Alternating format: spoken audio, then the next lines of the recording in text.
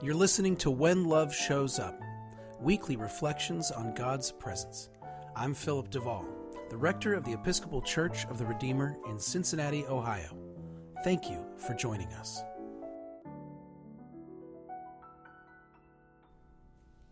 My Black Lives Matter sign is getting old. It's starting to fray at the top and fade a bit. It's looking a little shabby. We got the sign about 2.5 years ago in the fall of 2020. It was, as you may remember, election season, and it seemed like everyone had signs in their yard. We were driving down our street, and my then 9-year-old daughter said that exact thing. "Dad, everybody has signs in their yards but us."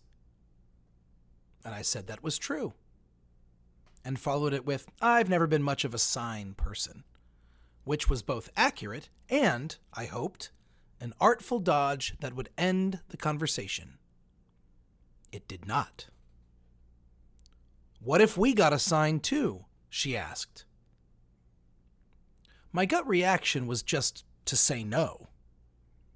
But I paused instead. See, I have been trying not to say no to my kids as a knee-jerk reaction. Not because I'm a nice guy, but because I'm not one. It turns out my knee-jerk reaction tends to be curmudgeonly. I enjoy saying no. But I'm working on that. And I was especially working on that in the fall of 2020 when everything seemed so impossible and difficult, and my daughter's life was pretty limited and isolated. So I paused instead. A sign, I thought. I say yes, I cheer her up. Might be an easy win. So I said, well, if we got a sign for our yard, what would it say? She thought for a few seconds, and then said the name of the presidential candidate for whom she knew her mother and I would be voting. I explained to her that as a priest, it was not a good idea for me to endorse a specific candidate publicly. She didn't fully understand that, so I just said I didn't want to put someone's name in our yard. I really thought this might be the end of it. The car was quiet, we were almost home, the conversation would soon be over. Then she said, "What about Black Lives Matter?" Oh. I knew that sign would be more polarizing than a candidate endorsement. I also knew I believed Black Lives Matter. Maybe more than anything, I was impressed with my daughter's audacity and convicted by the simplicity with which she suggested it. Because I must admit I did not have the courage to even imagine putting that sign in our yard. I wondered if it would cause problems with any of my parishioners. I wondered if it would bother any of my neighbors. I wondered if they'd think things about me that weren't true. I wondered if they'd find out things about me that were true. I wondered if a sign like that would be defaced. But I was proud of my daughter. So I said, okay. Well, that's not true. I actually said, let me talk to your mom about it. But in my heart, I had already said okay, and my wife agreed. I still wondered all those things, and so did she, but we got the sign, and we put it up right in our front yard. Nobody has defaced it. Nobody has even commented on it, to be honest, except one guy at a nursery my wife went to.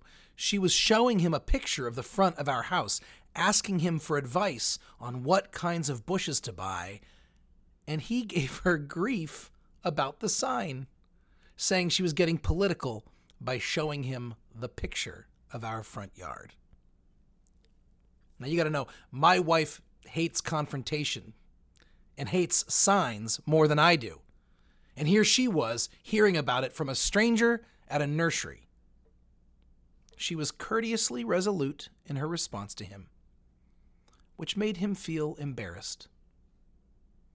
She chose boxwoods, and he put them in the car for her. Now it's been nearly 3 years, and the sign isn't looking so good. All the other signs in the neighborhood have gone away, most of them shortly after November 2020. And here we are, with our Black Lives Matter sign, a white family in a white house in a white neighborhood. And I have to make a decision. Do we take it down? If we do, does that mean we've given something up? I heard so many black voices opine that white people would treat the push for racial justice like a fad, that we'd lose interest when something else caught our eye, like inflation or gas prices or Ukraine. Do I get a new sign to replace the old one? Just keep it going? Become the house with the Black Lives Matter sign in perpetuity? Who is it for? Who was it ever for? I think about asking one of my black friends if my sign even feels like support to them. But even saying that sentence out loud is embarrassing. Can you imagine that phone call?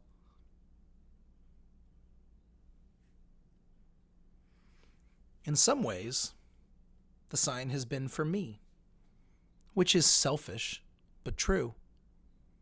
Because I got to feel like a good dad, and I got to feel like an ally for a little while, and maybe like a rebel who drives a station wagon and listens to Paul Simon.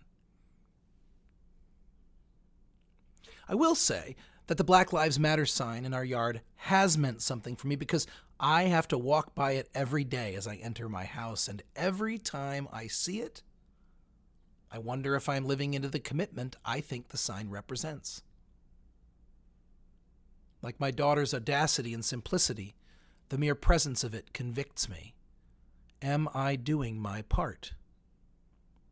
Do I have real skin in the game, or am I just virtue signaling? Is the sign just an accessory, a decoration like those boxwoods? I didn't march. I didn't march in the summer of 2020. A friend of mine had organized a series of demonstrations in downtown Cincinnati, and I was so proud of and inspired by her. And also, I didn't go. I was very nervous about getting COVID, about giving it to a family member who was at risk of severe COVID complications. We were putting our house up for sale, our dog died, and I was frankly a burnt-out emotional mess. I had all sorts of reasons that made sense in my head. They seemed like good reasons. Maybe they were. Maybe they were weak excuses. Because a bunch of other people who probably had all those issues got out and marched. I don't know. And I don't know what to do about this sign. But I do know that any commitment I make to racial justice, healing, and reconciliation should not be about me and my feelings anyway. The work isn't about making me feel bad or good or guilty or proud. It's not about bothering certain parishioners or impressing certain others. The work is about building a more equitable community for our black siblings. It's meant to be practical and measurable. I also know that I am not alone in any of this. I don't have to figure it out myself, not all by myself. I'm part of a community. I am very grateful for my church community. They are serious about doing this work.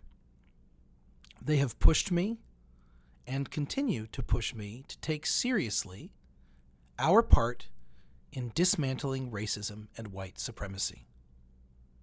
We're not perfect at it, and we're not all always on the same page about how and what to do.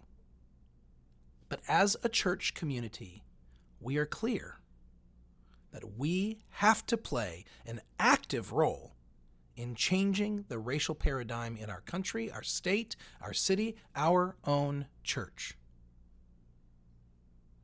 And we are moving too slow, except when we move too fast. But we are moving outside of ourselves, outside of our comfort zone, and moving into action to steward our privilege for the sake of our siblings of color. I believe deeply in the hearts of the people I serve. When I get mired down in things like what to do with this sign, it is the relationships I've built here that pull me out and remind me God is leading us in this work. And anyway, the sign wasn't even my idea in the first place. It was my daughter's. And I haven't even asked her about it. I think that will be my next step.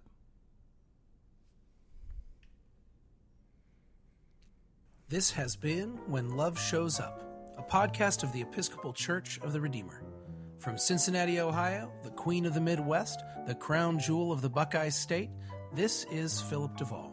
Remember, you are blessed, and you are a blessing. Thank you for listening.